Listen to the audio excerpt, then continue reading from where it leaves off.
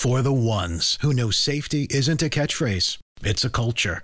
And the ones who help make sure everyone makes it home safe.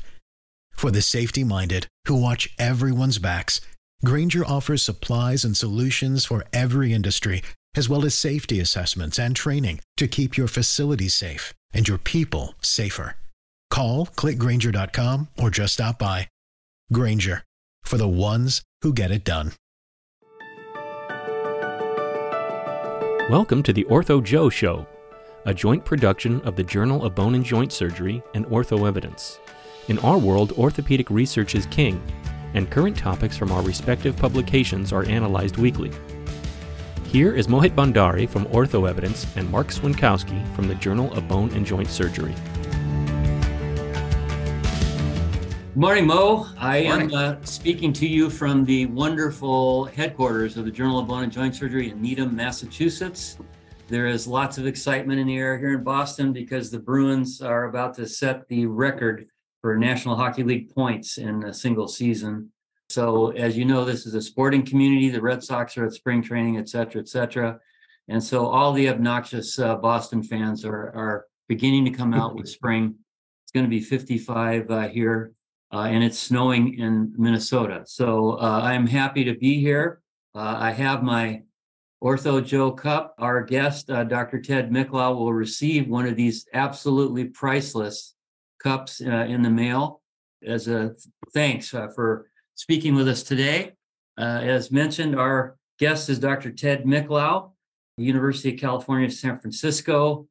A individual grew up in Puerto Rico, is bilingual. He is the chief of orthopedics at San Francisco General, I think vice chair of the department. He has been president of the Orthopedic Trauma Association and the Orthopedic Research Society. So if, Mo, if you wish to talk about the latest bone protein that might solve all 9 unions, we could drift off into that conversation. But we asked Dr. Miclau to discuss with us today developing world orthopedics. And I will just say that I was privileged to attend a meeting. He was very key in organizing the first International Orthopedic Trauma Association meeting in Amsterdam last December, and it was absolutely an outstanding meeting. So Ted is a researcher both in basic and clinical sciences, and he is a leader in addressing developing world orthopedics needs. So welcome, Ted, and thank you for spending the time with Mo and I. Maybe you could just start out with telling us how you got interested in the topic of developing world orthopedics. What's your story there? Well, first of all, thanks, Mark, for inviting me, and it's an honor.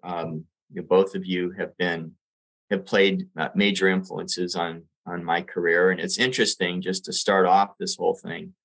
My son is a third-year medical student at UCSF, and my daughter is a first-year medical student. And my daughter and all of them have these medical student friends now that sort of congregate in our house, which is where they live. And so this is a little bit of a medical student slum. And we had a conversation yesterday about careers in medicine and how careers can just take different curves in different directions, and how mine has really gone in a variety of different directions too. You know, I welcome from San Francisco. It's wet and rainy here. We're hit by our 10th atmospheric river that's come through here. And the one thing that's really nice about the environment here is that it has allowed for development of a bunch of different things. And so when I finished my residency, I did a trauma fellowship at Baylor. And then after that, I joined San Francisco General Hospital. They needed somebody who could help, who was interested in starting a research program. And I was able to partner with a basic scientist and do that. And prior to that, though, I had done some work internationally. As Dr. Swinkowski had said, I grew up in Puerto Rico. And in fact, I even tried to get a job back down there, but they didn't really have any academic opportunities for me, which should have been also a bellwether for a future interest. But my job here was really to try to develop a research program and do trauma. I was happy doing that. And eventually I was faced to be a leader here, and I took over as the chief orthopedics. And it was out of attrition because a lot of people had left. And so I was faced with an opportunity to try to help develop our whole program here because there wasn't really a whole lot of people here. And early on in that, I started cultivating the interest that I had had during one of my fellowships post residency was overseas at the AO Research Institute. And also I went to St. Gallen, Hanover, and Berlin at the time that those were very influential programs, and got a taste of the opportunities that were presented with having developed international relationships. And then I did a couple traveling fellowships where I got to go meet, I think, Mo, that's probably the first time I met you was on a traveling fellowship. And so all those things kind of came together in the early 2000s for me. And at that time, one of my partners, Rick Coughlin, had been doing a lot of work that was really sort of medical tourism kind of thing, where you go, you operate, and you come back. And that was kind of part of the fabric that had been developing in our group. And we would underwrite it. We'd cover when he was gone. If there were additional things that needed to be paid for, we did that. And then we had to follow that. We were quite interested in saying, well, what if we did something that had a little more longevity? And we developed a residency. It was the first that I'm aware of, the first residency elective internationally. It was in Tata, South Africa. And we were able to also get that as an official opportunity for our residents to go. So that started the ball rolling. And we're thinking, well, there is something to this sustainable relationship, the sustainable partnership. It's not just us going doing research at different, or doing surgery at different places, but are there things that we could do to help people help themselves? And I just saw the movie Jerry Maguire was the lines, "Help me, help you," and that's kind of the direction we took. And so the mid 2000s, Rick and a couple of others from our group, and I was the chair of the department as well at the time, and we could put money into it. We developed this thing called the Institute for Global Orthopedic and Traumatology. And all that is that it's an umbrella organization that lives underneath the Department of Orthopedic Surgery that has a bunch of like-minded people who are interested in doing things internationally. And that thing has grown. And so we now have a board. We're trying to work on philanthropy to support some of the activities, but they're based on research, education, and leadership. And so we identify partners. We try to work with them to help them build their infrastructure, and then don't abandon them, but sort of work with them from afar. And this additionally has blossomed into trying to develop organizations. The power of individuals working with each other is very strong, but the power of organizations working with each other, like societies, academic societies, is massive. And these societies are the ones that develop new concepts. They can have people change practice. They can advocate for new directions. And so from this, or within this IGOT umbrella, we've also started having projects where we're working with different groups. A couple of those has been through the International Combined Orthopedic Research Society with the ORS, where we have societies that we work with and they partner with. There has the International OTA, which Mark was referring to in December, as being an organization that the OTA has helped underwrite. We went from 12 societies to now have 25 of them from around the world. And they include not just the high economies, but the low and middle income country societies as well. And this has really allowed for a very broad reach. In fact, before this interview, I was just on a call where we had people from all over the globe trying to work on how to promote trauma care, across continents. So this is super exciting. And then personally, I've taken this also, and then Mo, you may have a question in the next direction, because I'm sort of giving you this whole long history that's pretty complicated for me, but it's this development of an interest in Latin America. And so about 6 years ago, we developed this group called the Association of Trauma Surgeons in the Americas, or ACTUAR. And it was a group of people that I had known as recognized leaders from doing AO education in Latin America that were very interested in promoting research and leadership in Latin America as something that doesn't really exist easily there. So 1% of all of the articles that are published in major journals come from Latin America, but clearly their population represents more than that.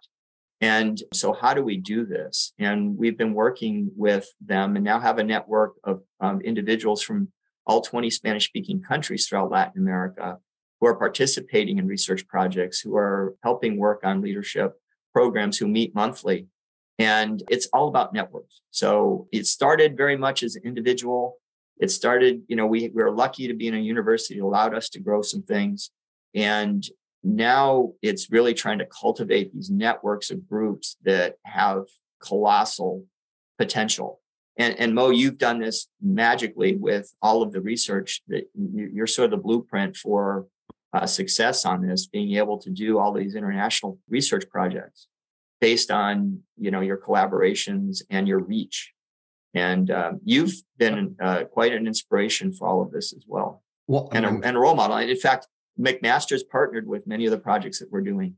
HipTac2, Enormous, and go down the list. Yeah. And I would say, Ted, the one thing that, you're obviously very humble in what you've done, but, for those listening or watching, it is an enormous task, period, to be able to, just to have any network created. But I think those who know you, and I know Mark and myself have known you for many, many years, you were fundamentally born for this. You are a bridge builder. Anyone knows you, collaboration is just part of your DNA. It's not part of everyone else's DNA, but who does this type of work, but you are genuinely committed to this cause. I think it's been one of your core, principles or guiding principles on how I think you function. I guess the question I have, and it's one that I don't have an answer to, but it's always been one that's perplexed me, is that let's take trauma, for example. The majority, the vast majority of trauma occurs outside of developed nations, yet those countries in which trauma occurs participate very, very minimally in guiding the next directions or feel like they're even participating in it. And I think a large part of it has been fundamentally an arrogance of developed nations to think, well, it can't be done elsewhere, and therefore we will set that stage. Do you envision a world, and I suspect I know the answer to this, in which those roles are somewhat reversed or at a minimal equalized, and that we're getting a proportional amount of insight and information, and it exists, and giving voices to networks that absolutely should have a voice, and surgeons that absolutely should have a voice? And how do you do that, I guess? So you go through the stage of creating this pretty impressive network. How do you operationalize it so it can lead to the kind of change I think you want? Yeah, so Mo, you hit on a lot of really important points. The first of which is, why don't these surgeons participate more significantly? And it's not that they don't want to. I think the proportion of people who are interested in participating in research projects in Latin America, for example, aren't any less than those in the States. There's some that are very active, and there's some that, are interested, but, don't want to participate. And there's some that don't really care. They're just operating. And that I don't see any difference. They have way different obstacles. So they have financial obstacles. They have a different setup in terms of their reward system. They don't have the same sort of resources that we have, or they don't have Mo Bandaris floating around or Mark Swaninkowskis as readily. And many of them, when they do, may even have language barriers or travel barriers. And so identifying those and then addressing what the obstacles are and including people, that's a first step. A second step is really developing networks. And the same obstacles exist for individual participation, exist in developing a network.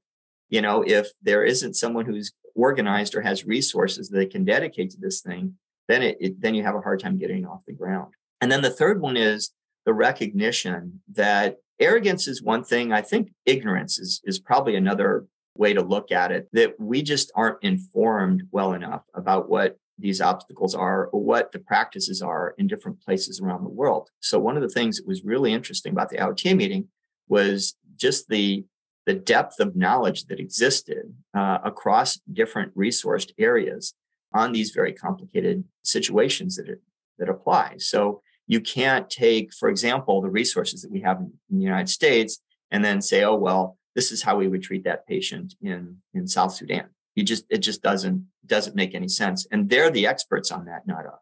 So we can learn a lot from them. And one of my junior partners, Dave Scherer, had written a K-23. And in the process of doing it, he wanted to do a research project, a prospective randomized study in Tanzania, which he's presented before, and it's gotten better follow-up than we get in the United States. But the questions were, can this be done? They didn't believe that it could be done. And then the next question was, well, these are US dollars. What are we going to learn from it? Well, it's about locally applied antibiotics. And guess what? We're doing our own locally applied antibiotic studies here, and they get great follow-up there. And it's a lot more inexpensive of a solution that they're developing there that could be brought here. So that's what we could learn. And so all of those things need to be addressed. They need to be addressed on the individual level, the network level, and also the funder level, that we have so much to benefit as a world group together than we do as individuals or siloed countries. Yeah, I mean, I would say to you, just as a quick follow-up, is getting the major agencies that are funding work, let's say in the US, the National Institute of Health, or Canada, the Canadian Institute of Health Research, to understand that meaningful research on questions requires collaboration outside of our respective countries, and putting money into programs where some of it is being moved elsewhere isn't necessarily a bad thing. It's actually a good thing, because some questions will just never get answered in the United States and will never get answered in Canada unless we bind these networks. And I think we've had some success. I know you've had some success there, but that is, I think, a place where we could start at least providing some reasonable funds for our collaborating partners. Yeah, and again, Mo, you're the model for this. So a lot of the stuff that we've tried to implement is, learning from your experience.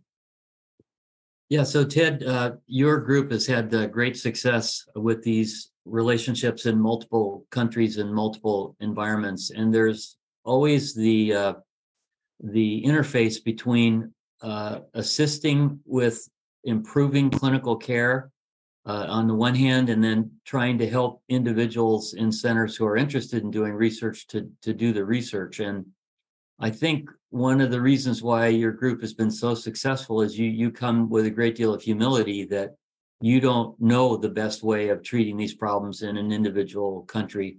And that sets the stage for personal relationships where you can learn from one another. And I think that's a great example, and why you've been able to change the paradigm from medical tourism that you spoke of earlier towards a longstanding working relationship. But my question is, how does the dialogue that you have in establishing research questions and research programs assist with improvement of clinical care? What's that dialogue like? How do you work with your colleagues in, let's say, a South American country to establish a question that can have the benefit of improving clinical care?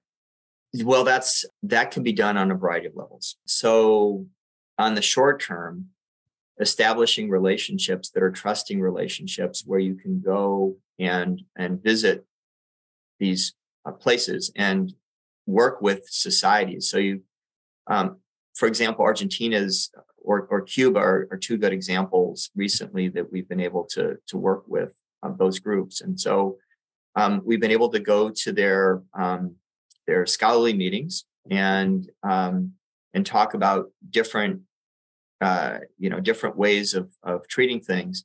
But then what we've been able to do is engage the groups and find out really what the differences are in their countries and where the gaps are. So in Buenos Aires, for example, they have outstanding, standards in care, but in the more interior regions of the country where they're very much more rural and have different resources, they have a very different population and different resource pool and different training.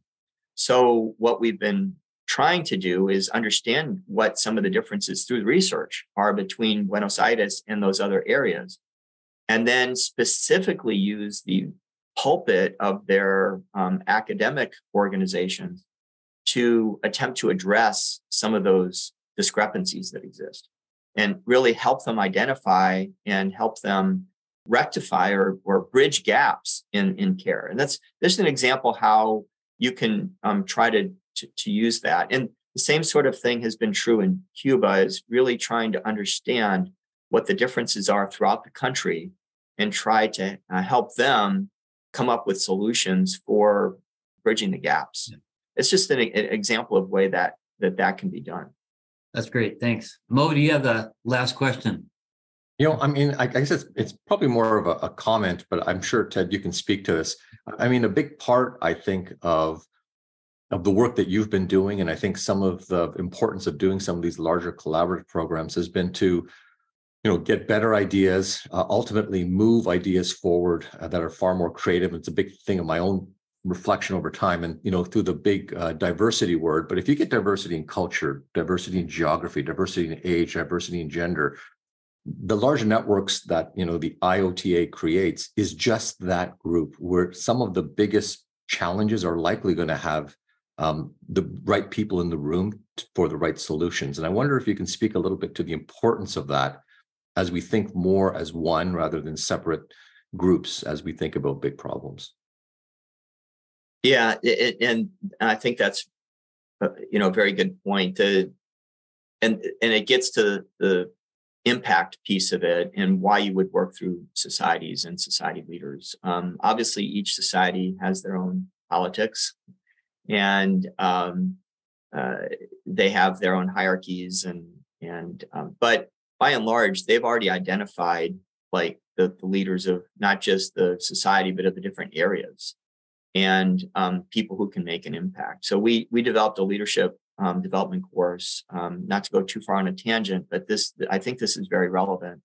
Mark, a while back, had sort of revolutionized through the AOA and then later the OTA, how we looked at governance of different organizations. That was really critical in a lot of groups developing their capacities in the United States academic societies. The same thing can be said of Latin American groups, and we've tried to develop a leadership course modeled after some of the ones that the AOA and others have done for their leadership. Well, we get everybody in the room, and they identify whether they are politically in or not, but by and large, they're identifying the leaders that are in the room. Those are the people that can make change. Those are the people that, that everybody has opinions, but they know the situations, they know how to influence their groups. And if you can somehow work with them to have them be ultimately they're the ones going to have the influencers anyway. It's not going to be some person from San Francisco going to tell people how to do things. It's going to be those groups trying to influence the others in their country or organization to make change. And I see that as a big way to make change. It's based on individual relationships, but then it goes to the larger group to be able to work within infrastructures and capacities that they trust to be able to make differences. Yeah, it's very much along the issue of the biggest questions are often the simple ones. So if you have a large group of people, it's easier to unite them on we have to eradicate infection than we need to purchase the most expensive AI functioning robot for every country. I'm not saying that's not an important issue, but for the large global questions, I think we've got to find those ones that unite us all. Yeah. That's great. Yeah. Well, Ted, thanks very much for your leadership in all of these areas around the world. And we will continue to follow your lead as you show us how to do this. We look forward to the next IOTA meeting. I think it's in Mexico in 27 or 26. I can't remember. What year is it? It is the next meeting is in 2025 in Guadalajara. Oh. Okay. Good. Well, we look forward to attending that, and we'll continue to follow what you're doing with your great submissions of trials done in developing world countries, which we enjoy publishing at the Journal. Thanks for spending the time this morning, and look for this absolutely priceless traveler mug to come in the mail sometime in the next week or two. To add to your host of many other branded cups. I'm sure you have a lot there, Ted, but we're going to give you one more. Well, thank you. And thanks for the invitation. It's awesome. Great to be able to chat with, two such distinguished leaders and share. Thanks for everything you've done. I mean, you've in many ways pioneered a lot of the things you've talked about. So I really appreciate everything you've done. Good. Have a good day, Ted. All right. Thanks, Ted. Thank you. Bye-bye. Bye. Yeah.